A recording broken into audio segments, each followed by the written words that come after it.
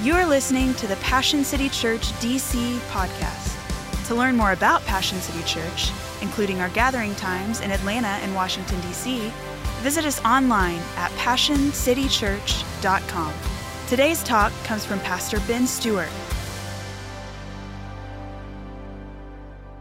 If you got a copy of your scriptures, we're in the book of James, and we're going to do something today. We're going to read a bit of James, and we're going to read a bit of Romans 2. So if you want to open James, that'll help you, James chapter 2, but I'm going to read a bit of James, a bit of Romans.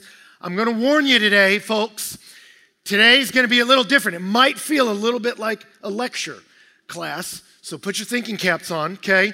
But let me tell you why I'm excited about that, because I feel like today has the opportunity to put some steel into the foundation of our faith. And I think as a result of that, this would be a message you're going to refer to for some friends for years to come. You're going to say, hey, go listen to this. I think it might settle some unsettled parts of us. When I talk to a lot of people, I feel that they're unsettled by a couple different things. Often people when they're early in their journey of faith say, man, I am unsettled by, can I trust the Bible? Is it a reliable guidebook? And then how do I know I'm okay with God? How do I know I've done enough? How do I know he's happy with me? And these passages are going to touch down on two of those areas that produce a lot of anxiety. Can I trust this word? And how do I know God and I are okay? And before I read the passages, one last thing is this. I always think it's important to honor your influences. And for me, as I've been teaching through James, I've mentioned Douglas Moo's commentary, enormously helpful. Today, John Piper's thoughts on this text really helped my own. But even as I was going back through old notes from when I taught this, I was struck by how much my thinking has been influenced by Pastor Tim Keller, not just in content, but even the structure of these last few sermons. I thought I was brilliant, and then I remembered, oh no, it's him. So I just want to let you know who's influencing your pastor, and I also want to honor Pastor Tim Keller. He pastored New York for years, incredible, and his thoughts have really shaped my own, particularly these last few weeks. So with all that said, James chapter 2, let me start reading in verse 14. And it says this: what good is it, my brothers, if someone says he has faith but does not have works? Can that faith save him? If a brother or sister is poorly clothed and lacking in daily food, and one of you says to them, go in peace, be warm and filled, without giving them the things needed for the body, what good is that? So also faith by itself, if it does not have works, is dead. But someone will say, you have faith, now I have works. Well, show me your faith apart from your works. I'll show you my faith by my works. You believe that God is one? You do well.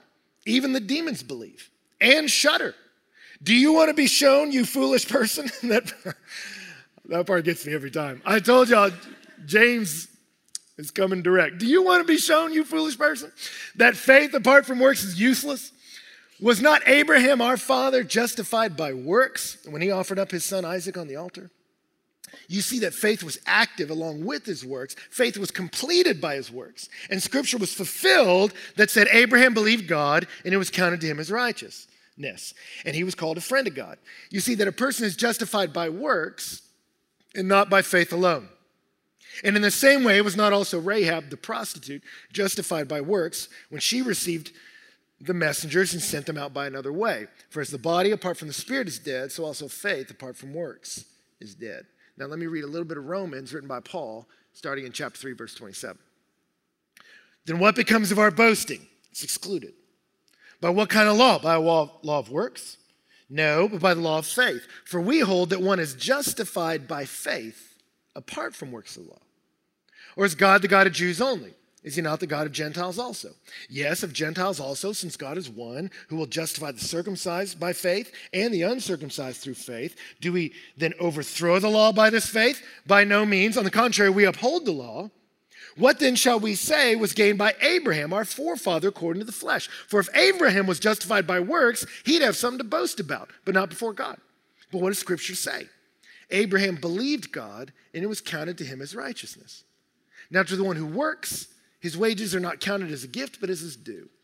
And the one who does not work, but believes in him who justifies the ungodly, his faith is counted as righteousness.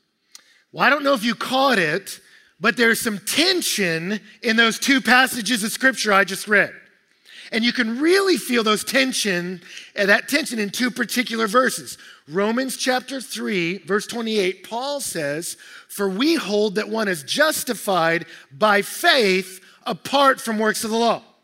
But then James 2 says, "You see, a person is justified by works and not by faith alone." So which is it? Are we justified by faith or are we justified by works? We sang a very Pauline song. It is finished. It is done, right? That Christ has done it. Is that true? Did Esther lie to us? Did she make us sing lies? How do you reconcile these texts? Paul said we're justified by faith. James says we're justified by works. What does that mean? I remember when I heard Tim Keller preach this. He said, this obviously contradicts each other. Therefore, the Bible is not a reliable guidebook for life. Therefore, it's not reliable on what it teaches about God. So today marks the end, not just of this church, but Christianity as we know it. Is that true? Well, there's some tension here we got to resolve. And let me say this. Let me ease a little bit of tension before we freak out with two historical paths. Number one is that the early church took the letter of James and the letters of Paul and bound them together in the scriptures. So unless they're complete morons, they understood a way to reconcile these two men's writings. The second point I would say is this. James and Paul knew each other. And didn't just know each other personally, they were familiar with each other's teachings. And so if you read the book of Acts, which is the history of the early church, in chapter 15, there's a council in Jerusalem led by Peter, James, and Paul. And the council was discussing this very thing. What does it take to be okay with God? And particularly, what does that mean about faith and about works? And they discussed it, and James and Paul came away with a consensus. So much so that when Paul wrote to the Galatians, he said that James extended to me the right hand of fellowship. We shook hands on it. James and Paul were cool. So if they reconciled this, we got to figure out how. How do we understand it?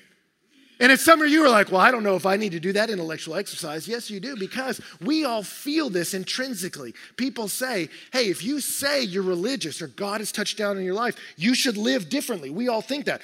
Spiritual people, Christian people, Jesus followers should live differently. But do you live differently in order to get God's approval? Or I thought we were forgiven without having to do any work. So if we're forgiven by grace, why does the Bible tell us to do stuff? How do you reconcile faith and work? That's where we're going. You see it? Now, as we talk about that, here's some things we got to get clear on the front end. Why is there tension in these two passages? I would say two reasons. One's about words and one's about content. Why is there some conflict here? Here's the issue with words. Sometimes the same word can mean different things. Here's an easy example. The word rock. The word rock can mean a stone. It can mean a type of music. It can be a compliment, as in you rock. It can be a verb, as in what one does in a rocking chair. It can be the name of a man. I heard about a pastor named Rock Bottomley. So I teach my young guys all the time, the most important question in theology to ask someone is this. When you say that word, what do you mean? Because words can carry different meanings, and the same word can carry different meanings. And context in a sentence usually determines what you mean. Do you mean a stone, or do you mean some music? What do you mean? Context helps us. It's the same thing that happens in Greek. There's a Greek word zelos, which can mean zeal in a good way, or jealousy in a bad way. And context helps you understand.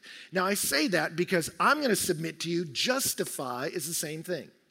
That justify can mean two different things. In one sense, to justify something is to make it right, to constitutionally make it right. Like if I have a debt and I pay it, I have justified that debt. I've reconciled that balance. To justify can mean to make something right. But justify can also mean to prove that something's right, to show that it is right. That if you made an assertion and I said justify that statement, I'm not saying make it true. I'm saying if you believe it's true, vindicate it. Prove to me what it really is. So why mention that? I would submit to you, Paul is using justify in that first sense.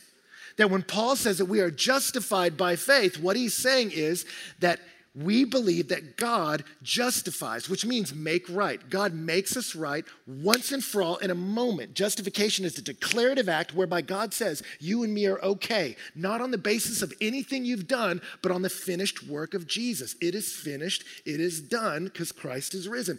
He did all the work, and God declares you right, makes you righteous by your faith alone in the finished work of Jesus. That's how Paul will use it in Romans. James will use justify in the second sense of God proving or vindicating or showing what was already there. That you had faith, but your work shows us the faith that's really there. Or Philip Melanchthon would say it this way. He was the protege of Martin Luther. He says, faith, we are saved by faith alone. But that faith never stays alone. That faith begins to express itself in work. So there's an issue of words. The word justify can be used in different ways, and the context shows you how it's used. The other issue is an issue of content. That not only can one word mean different things, different words can speak about the same thing. That's what makes it so confusing. Great example. Let's say you had a British friend, and y'all were trying to figure out what you wanted to do tomorrow afternoon. If he said, let's go play football, it would be silly if you're like, no, I don't want to. I want to play soccer. And if y'all began to fight about this for hours, it'd be the dumbest thing because you're talking about the same sport. But that same sport, kicking around a ball into a net, different people use different words to express the same idea. Do you see that? And I'd submit to you what we're going to see in James and Paul is they're going to use different words to talk about the same issue. Does that make sense? This is all precursor. So here's what we're going to do. We're going to look at the content of Paul's gospel. How does Paul explain what God is doing with you and me? And then we're going to look at how James explains what God is doing with you and me. And then we'll wrap up to say, how are we right with God? How do we know that we got the real stuff and that God is cool with us? But as we get into the content of Paul's gospel, one important question to ask is this. If they really are saying the same thing, why is their language so different? Why does James almost verbatim seem to go the opposite direction of Paul? And I would submit this, because many commentators believe this, that what James is doing is not correcting Paul, but correcting a distorted Pauline theology. That there were people out there that were taking Paul's words and twisting them to mean something Paul doesn't mean. And commentators believe that because not only James had to fight a distorted Pauline theology, Paul had to do it. That all through his ministry, Paul was having to combat people who were twisting his words to say something he doesn't mean. Because Paul would tell people, you're justified, made right with God by the finished work of Jesus. It's the great exchange. He took all your sin, you get all his righteousness, not as a result of your works, so that no one boasts. God makes you right with him by faith alone. And people would go, so I don't have to earn it? No. I didn't do anything to deserve it? No. He just forgives it all. Yeah, okay. So if it glorifies God to forgive all my sin, I should sin more. Because if I sin more, he's got to forgive more. And if he forgives more, he gets more glory. Like if he gets glory for like benching 100, let's stack 300 on the bar. So if he just forgives like a decent person, that's no big deal. But if I'm like straight up nuts and he forgives me, he gets more glory. So let me go crazy for God's glory and let's go nuts. And Paul has to address that time and time again in places like Romans 3 verse 8. He says, and why not say, as we are slanderously reported, and as some claim that we say, let us do evil that good may come. He said, people, we're doing this. Oh, so if I sin all I want, he forgives me all I want, then let me sin more so that he'll get more glory. And he says, why don't we say that? As some slanderously report I do say. And then here's Paul's assessment of that crowd. Their condemnation is just. He's like, those people are condemned, and they're rightly so. I don't teach like that. But Paul's gospel always leads to this question. I remember when I was a youth pastor, I led a little group of guys through the book of Galatians. And I remember sitting there next to this kid, and he always asked great questions. He was like, so we're forgiven and we don't earn it? No. He said, all my sin, done. I'm forgiven and heaven is assured to me. I said, yeah. He's like, then why don't I sin all I want? Why don't I just go crazy? And if you're reading Paul, you should naturally get to that question. Paul sort of leads you there. And what's interesting is he leads you there and he answers it in passages like Romans chapter 5. Romans 5, he says, now the law came in to increase the trespass. He's talking about in the Old Testament, at first there was just one law, don't eat the fruit, we broke that. And if you read the Old Testament, whole other laws came in. Don't kill each other, don't steal each other's wives, return a guy's goat. There's a lot of detail in there. And he says when they added more law, there was more trespasses. Why? Because every time God kept adding laws, we broke all of them. So suddenly there's broken laws everywhere. So where the law increased, our trespass just kept going up. Read the Old Testament, it goes crazy. And he says, but where our sin increased, grace abounded even more. As crazy as you've been, as broken as what you've been done, God forgives all of it. You go, you don't know what I've done. No, but you don't know what he's done. If you think your sin can outstrip the grace of God, you don't know God very well. Jesus' grace abounds over everything that you've done. So where sin increased, grace abounded all the more. So as sin reigned in death, so grace also might reign through righteousness, leading us to eternal life through Jesus Christ our Lord. As bad as sin got, grace got better. As deep as sin went, grace went deeper. As wide as your sin goes, his grace goes wider. It surrounds, absorbs, and redeems all of us by his grace through faith. So then Paul asks the question, what shall we say then? Do we continue to sin that grace may abound? Oh, salvation's free, so let me do all I want. And then Paul answers, we translate it, by no means. In Greek, it's meganoito, which is almost profanity. It's him saying like, hell no! He was so frustrated when people would say that. Why? Because he tells you, are we continuing to sin that grace may abound? By no means. Don't you know that all of us who were baptized into Christ Jesus were baptized into his death? We were buried, therefore, with him into baptism into death, in order that just as Christ was raised from the dead by the glory of God the Father, we too might walk in newness of life. He says sin was leading to death. It was killing you. And so Jesus came to absorb it, extracted it from you, buried us in the grave, and then rose and gave you a new life. And that new life is so you can walk in newness of life. The idea is that Jesus gave you a new life so you can walk in newness of life. New life, new lifestyle, new identity, new activity. It would be like if you were dying, overdosed, addicted to drugs. And we grabbed you and took you to rehab, and we got your body flushed out, cleaned out, we got you, and at the end of it, when you were clean, you said, hey guys, thank you so much for cleaning my whole body out, because now it's ready to absorb a whole lot more drugs. Thank you. You'd be like, what? No! The point was not to get you healthy so you could trash your body again. The point is to get you healthy so you can live in a new, healthy way. Do you see that? And that's the gospel. That's what Paul is saying. God changed you, and as a result, you should change. God gave you a new life, and that should lead to walking in newness of life. You didn't earn it. It's a result, not a cause. Do you see it? That works are the result of our faith, right? They're not an addition to it. So what does Paul believe about what God's doing with you and me? Let me summarize it in 3 statements, right? Number 1, he believes we're justified by faith.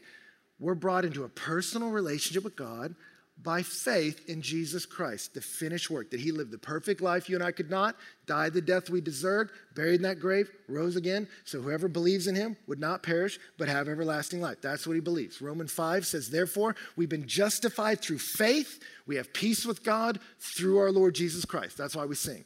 Us and God are good. We're cool because of Jesus.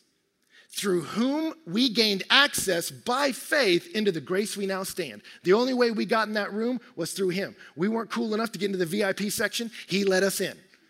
That we came in on the tails of Jesus. He accomplished it, and when we trusted him, his grace got us in. And that grace in which we now stand, and we rejoice in the hope of the glory of God. Once we know his grace, we know heaven is ours. Jesus paid it all. It's done. It is finished. I'm his. I am justified by faith. But then he believes we're then indwelled by the Holy Spirit. God doesn't just positionally say you're justified. God constitutionally changes you. He said in Ephesians 1, having believed, we were marked with a seal, the promised Holy Spirit. That God doesn't just declare you right, because you know when you prayed to receive Jesus, you were still a mess, right? But then God sent his Spirit into you. He says it in Galatians. He says in Galatians 3, you're all sons of God through faith in Jesus Christ. And then in Galatians 4, he says, because you are sons, God sent forth the Spirit of his Son into our hearts, crying, Abba, Father. He says, God indwelled you with the Holy Spirit. He put his very Spirit inside of you, right? That's one of the blessings God gave us. That Jesus said it, if you make the tree good, the fruit will be good. And so God made the tree good. He put his very Spirit inside you. And it changed you. That now what you used to hate, you now love. And what you used to love, you now hate. God begins to change you. Philippians says it this way. He who began a good work in you will be faithful to complete it. He's still working on you. So work out your salvation, right? In fear and trembling. Why? Because God is at work in us, both to will and to act according to his good pleasure. God is working in us. And so number 3 is we're then empowered to live a new life. We're justified by faith, indwelled by the Spirit, and then empowered to live a new life. That Spirit manifests his fruit of love, joy, and peace. That's why our life changes, because God changes us. That he makes us want to love him. He makes us want to pursue peace with him. Makes us want to live by faith. Makes us want to have self-control. That he changes who we are in the inside. So that I am justified, indwelled, empowered. So works are an addition to faith, are not an addition to faith, they're an expression of faith. You see that? I don't trust God and then do a bunch of stuff to make sure he stays happy with me. I trust God, and that trust manifests itself in a new life. So my work is not an addition to my faith, the expression of it. Because I trust him, I want to read his word. Because I love him, I want to love who he loves, even you people. I want to go with him. I want to go with him wherever he goes, right? Because he changed my heart. Do you see it? I'm with him. He says it this way in Galatians, and we'll wrap up Paul. Galatians 5, he says, you're called to freedom, brothers. Only don't turn your freedom into an opportunity for the flesh, but through love, serve one another. He said, God set you free. So don't use that freedom to go back into the stuff that was messing you up. Use that freedom to love us. Love us because you're free. Free from insecurity, free from self-absorption, free from addiction. You're free to love us because you know heaven's secure and God loves you. Heaven smiles on you because of what Jesus did. So walk in that. And then Galatians 5, he says, for in Christ, neither circumcision nor uncircumcision means anything. That's out of nowhere. Why are we talking about circumcision? It's just part of the law. He's like, you don't add a bunch of religious rules. He says, none of that means anything. And then here's the kicker. He says, but faith working through love. He says, the only thing that matters is my faith works itself out as love. So Paul says, I'm saved by grace alone. That grace, the very Spirit of God lands in me. And that faith begins to work itself out as love. It begins to change me. I begin to act different. I begin to care about God in ways I never cared about him before. I begin to care about people in ways I never cared about him before. I remember I have guys come to me, some hard dudes that have come to faith here, and they go, you know what? I cry more easily than I used to. I have some other ones say, you know what? God is making me trust him in some hard areas, and I'm resisting it, but I want to walk with him, right? That God is changing me from the inside out. That's what Paul says. Do you see it? Faith alone saves. But the faith that saves is never alone. It begins to work itself out through love. Now let's get to James. James will say the same thing. James will say faith works itself out through love. What counts to God is faith. But what kind of faith? The faith that works itself out through love. James will look at it and say, what I'm meant to see is a faith that works itself out. So a loveless faith is a useless faith, is what James will say. Paul was arguing that faith alone saves, but then he says, not so I'm free to sin all I want. That faith begins to express itself in love. James, did he believe we were saved by works? No. You see it all through the earlier part of James. He assumes the same gospel as Paul. He said in James chapter 1, verse 17, he said, every good and perfect gift is from above. The Father of lights, of his own will, he brought us forth by the word of truth. That we were born again by the grace of God. He brought us forth by the word of truth. And then he says in James 2:5, did not God choose the poor to be rich in faith and heirs of the kingdom that he promised to those who love him? This is James. And James says, hey, God brought us forth. That's how we were part of his family, not by our works, but by being born. And he said, didn't God choose to give us faith? Didn't he choose to give us a love for him, a faith that becomes love? And when it does, he says we're called heirs of the kingdom. An heir is not someone who earns their place in the family. An heir is not someone who earns their inheritance. You know what an heir is, right? An heir is given stuff. So I read about a guy just this last week in Pennsylvania. His parents gifted him $3.8 billion with a B. He's 24 years old. He did not earn that. You just don't have the time at 24 to earn $3.8 billion. He didn't work for that. He didn't earn that. Why does he suddenly have $3.8 billion with a B dollars? Because he was born into a family that had that. He didn't earn it. It's an inheritance because he's an heir. Do you see that? That's the difference between earning and working for something and receiving as an inheritance, right? There's a difference between an heir and a laborer. Example, when I was in college, for me, I didn't have any money. So I had to work jobs. I waited tables. I mowed lawns. I worked in the parking garage. I painted houses. I was everywhere in my college town. You looked up at a house, I was painting it. You looked at a yard, I was mowing it. You got to your table, I was serving you some souffle. I was everywhere hustling to earn the money to get my education. My wife, Donna, on the other hand,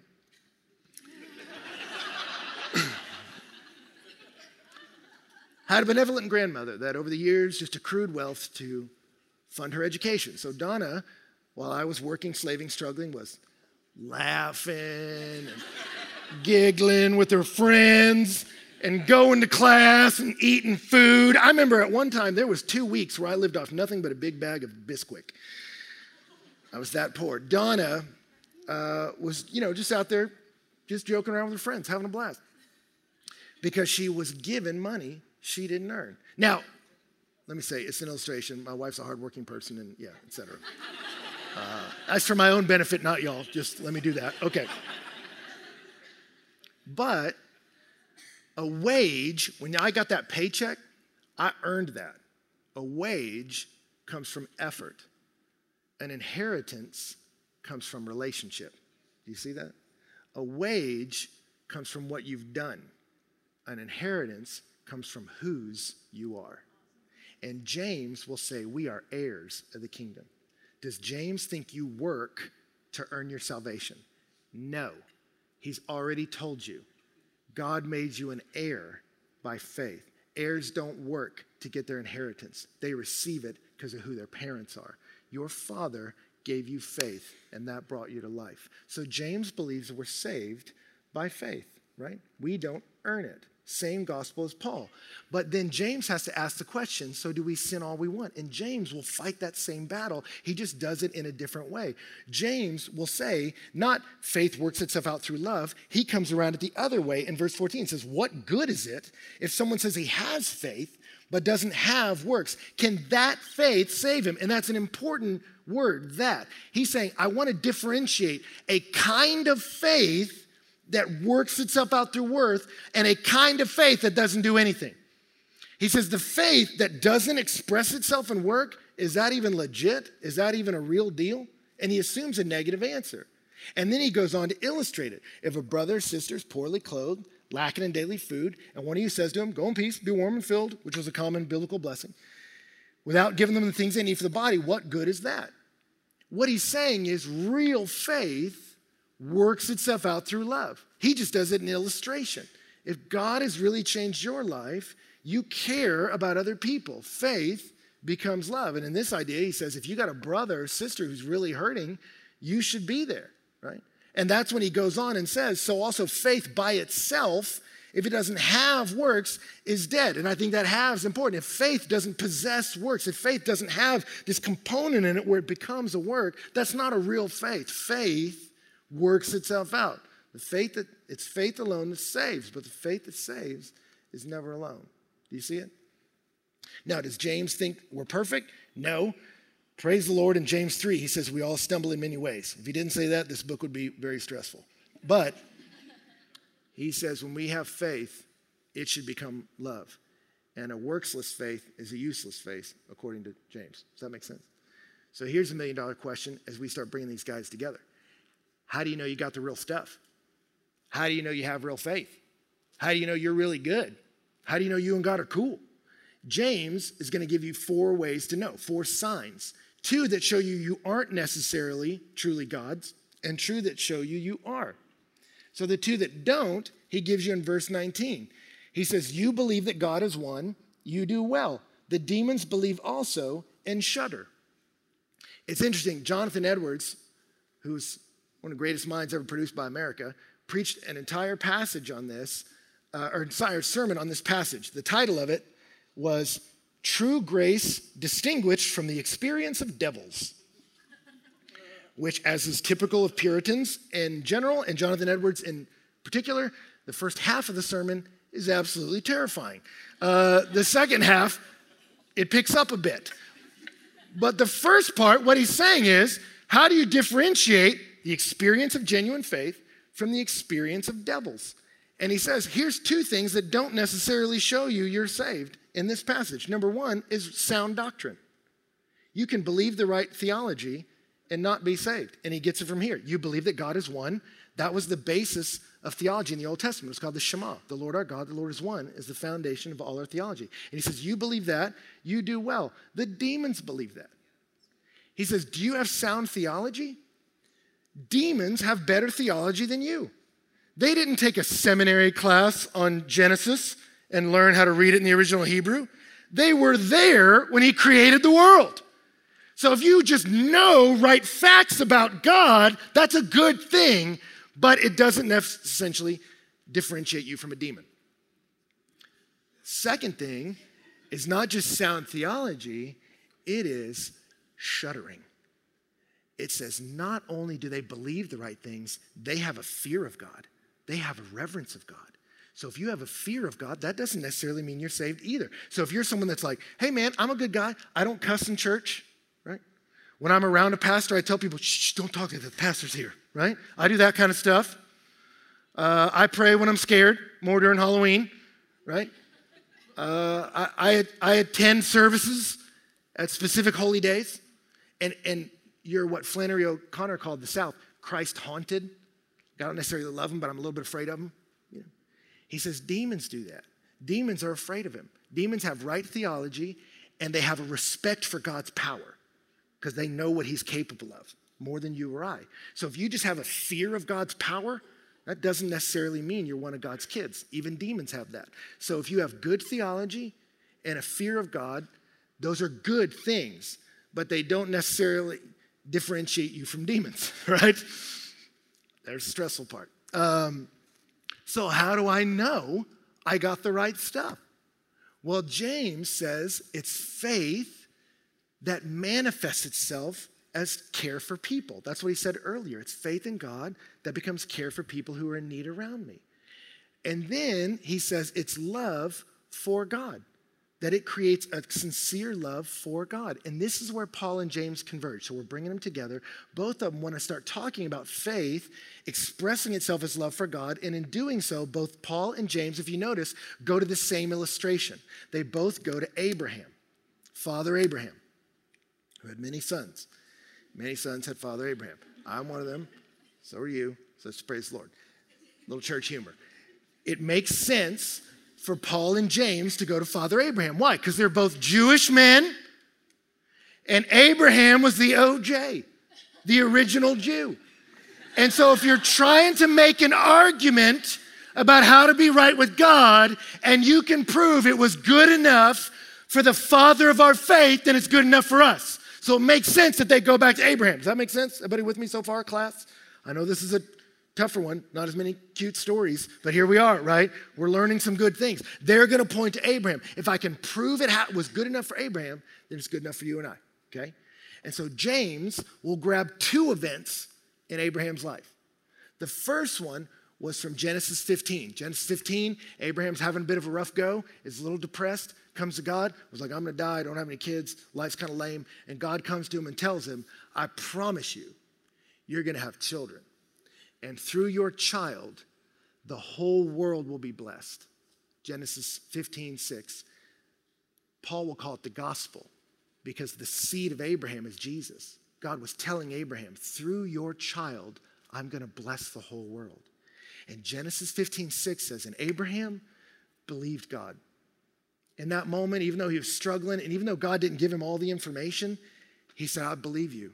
I trust you. And Genesis 15:6 says, Abraham believed God, and his faith was reckoned as righteousness. When Abraham there on his knees said, I trust you, God. I trust you. God said, then you and I are right. You're righteous. We're cool because you trust me. I work salvation, not you. And if you trust me, you're good. And his faith reckoned him as righteous. You and I are cool. And then James quotes Genesis 22, which is 30 years later in Abraham's life. And in Genesis 22, after 3 decades of walking with God, Genesis 22 says, and God tested Abraham. What is God testing? His faith. What is God trying to see? Is it a faith that expresses itself in love or not? And so God challenges him to offer up his son Isaac as a sacrifice. Now, there's a whole lot in that we need to discuss. Is God advocating child sacrifice? No. Child sacrifice was very common in that area in that day. If you read the whole story, God specifically tells him not to sacrifice his son. That's an important point some people miss. He told him not to at the end to show him no one sacrifices their child to make themselves okay with me. I will sacrifice my child to make you okay with me. I'm the only one who does that. Salvation's from the Lord, Jesus Christ, not from your kid. But God tests Abraham. Will you trust me with your most prized possessions, even your son? And Abraham was willing to do that. And when Abraham was willing to do that, what does James say? Was not Abraham our father justified by work when he offered up his son Isaac on the altar? You see, faith was active along with his work. Don't miss that. Faith was the animating power of his work. Faith was what was active. I trust you, God, and that trust is manifesting itself in my decisions. And faith was completed by his work. It was shown to be mature. It was brought to its mature place. That faith had been growing and developing over 3 decades, and here you see a maturity and completion of it by this expression of work. And the scripture was fulfilled. What was spoken 3 decades before. Abraham believed God, and it was counted to him as righteousness. And he was called a friend of God. How do you know you have the real disease? We see the symptoms. How do you know Abraham had real faith? He was God's friend. He trusted God. He loved God. Faith became love. It's interesting. How do you ultimately know? Some of you are still back on the demon thing, I can tell.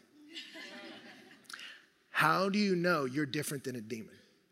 A demon can have good theology and fear. They can know all the right things. They know that human beings are justified by grace alone through faith. They know that. What's different between a demon and a believer is they don't love it. They don't love him. How do you know you're different? How do you know you're saved?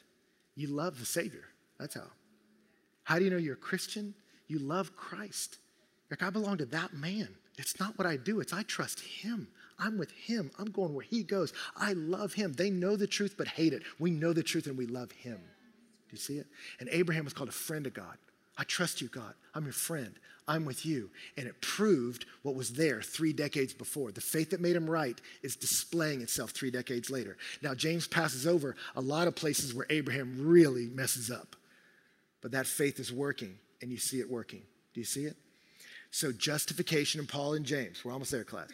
Paul will say we are justified by faith and not by works. And when Paul says that, he means God declares us to be right by the finished work of Jesus. And James agrees. James says we were brought forth by the word of truth and heirs of the kingdom promised to those who love him. Right? And then James will say we are justified by works, meaning our conversion is shown to be legitimate because our work displays our faith. Paul will agree. Paul will say all that matters is faith working itself out through love. New identity produces new activity. Change in my being produces change in doing. It is faith alone that saves, but the faith alone that the faith that saves is never alone. So what's happening here? Let me illustrate it this way. I remember when I was in high school, I lived in Texas, and I was in a conversation with someone once about what's the best beef jerky on the planet? Turkey jerky, let's be specific. And some of you have never been in a conversation like that, and it's because you're not from Texas. But I was telling him, I know where it is. It's at the Hilgi Smokehouse. It's the best turkey jerky. People drive for miles to go there because these people have figured out how to make a turkey taste maximum delicious that you can take anywhere. And I remember for the first time, this girl pushed back on me. She was like, no. What do you mean no? She's like, no, I know where the best turkey jerky is. It's in Prosix. And I was like, excuse me? I was like, do you understand how dumb you sound? Like, no, I'm telling you the best turkey jerky is in Hilgi. And she said, no, it's at Prosix. And I'm like, I understand your ignorance. You just don't know. But the fact that you keep saying it, you're displaying ignorance. I'm embarrassed for you. And we just kept fighting about it, and there was no peace. Until one day we were on a trip together to go visit her dad, and she said, hey, we're going to pass by Prosix, and I'm going to show you it's the best turkey jerky. And I was like, well, that's interesting, because we're driving along. We're going to go through Hilgi. I'm about to show you what's the best turkey jerky. And as we were both driving, I'm like, get ready to repent, sister. And she was like, I'm going to show you. And I'm like, all right. And so we pull up, and I remember we turned the corner, and we were both like, ah! Because we pointed, and it was Prosix, Hilgi's Smokehouse. Prosix was the guy, Hilgi's the town, and we looked at each other and we're like hours of fighting, and it's the same jerky. And that's what's happening with Paul and James. We're talking about the same jerky. That how are you made right with God? You don't do a thing. Jesus paid it all. He did it, and we celebrate him. But faith alone saves, but that faith that saves is never alone. It begins to change us. It begins to work on us. It begins to make us something new. Do you see it? Let me illustrate it this way, and then I think we will have beaten this horse sufficiently dead, all right?